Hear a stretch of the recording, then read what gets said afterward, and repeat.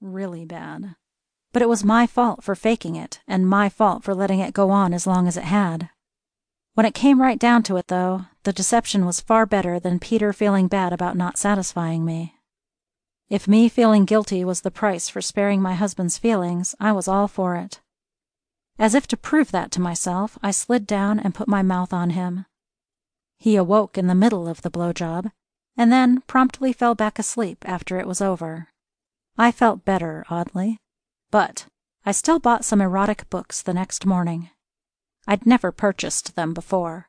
I picked up a few collections of short stories, and I thought they were essentially going to be like romance books, but with the sex a little bit more graphic.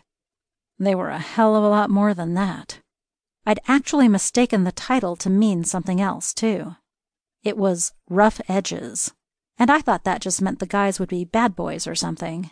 Nope. It meant all of the stories had to do with rough sex. Rough and intense sex. I got halfway into the first story before I was masturbating. I put the book down, but came back to it an hour later and got another quarter of the way through that story before masturbating again. That went on for 4 more stories, and on one day I masturbated twice and then came back for more. It was during the 3rd time that Peter walked into the room and caught me masturbating.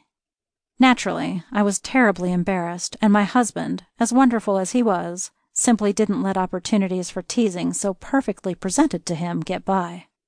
He immediately jumped on the bed and snatched the book from my hands, making an evil laugh as he held the book out of my reach and said, "And now I shall discover the secret of turning my wife into a raging nymphomaniac.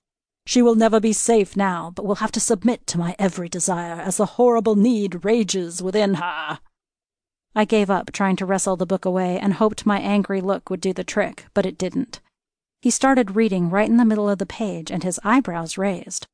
I felt my cheeks burn bright red, and a minute later he said, "Does this stuff turn you on?" I was about to protest, but somehow I managed to say a little miserably, "Yes."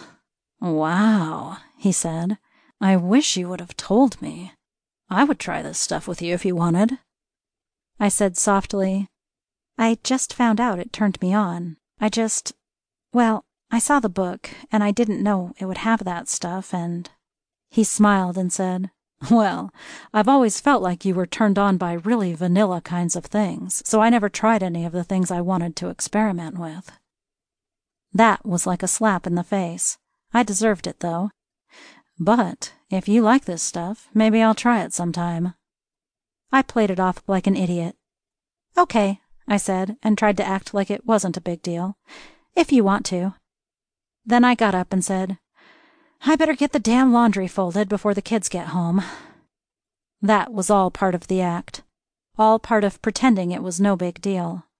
Inside, my mind raced with all the possibilities. Damned right I wanted to try the things in that book. Damned right I wanted something different. Damned right I wanted things to get more intense. As I made my way to the laundry room, I was so damned horny. When I got there, I locked the laundry room door and finished what Peter had interrupted. Oddly, I didn't think about any of the things I'd read in the book so much as I just felt extraordinary relief that we'd had a conversation about spicing up our sex life that didn't involve me admitting anything at all. I was cheerful for the first time in weeks, but if Peter or the kids noticed anything different, they didn't say anything.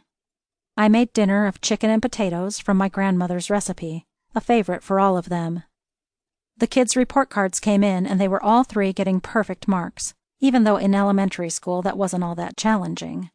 Nonetheless, it was a wonderful surprise for me and made me feel like my entire world had turned around somehow, like all of the stress and fears of the last several years never existed.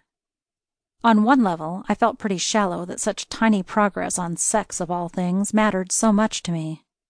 On the other hand, I couldn't deny that my attitude was worlds different than before. We all gathered in the living room after dinner and watched a movie.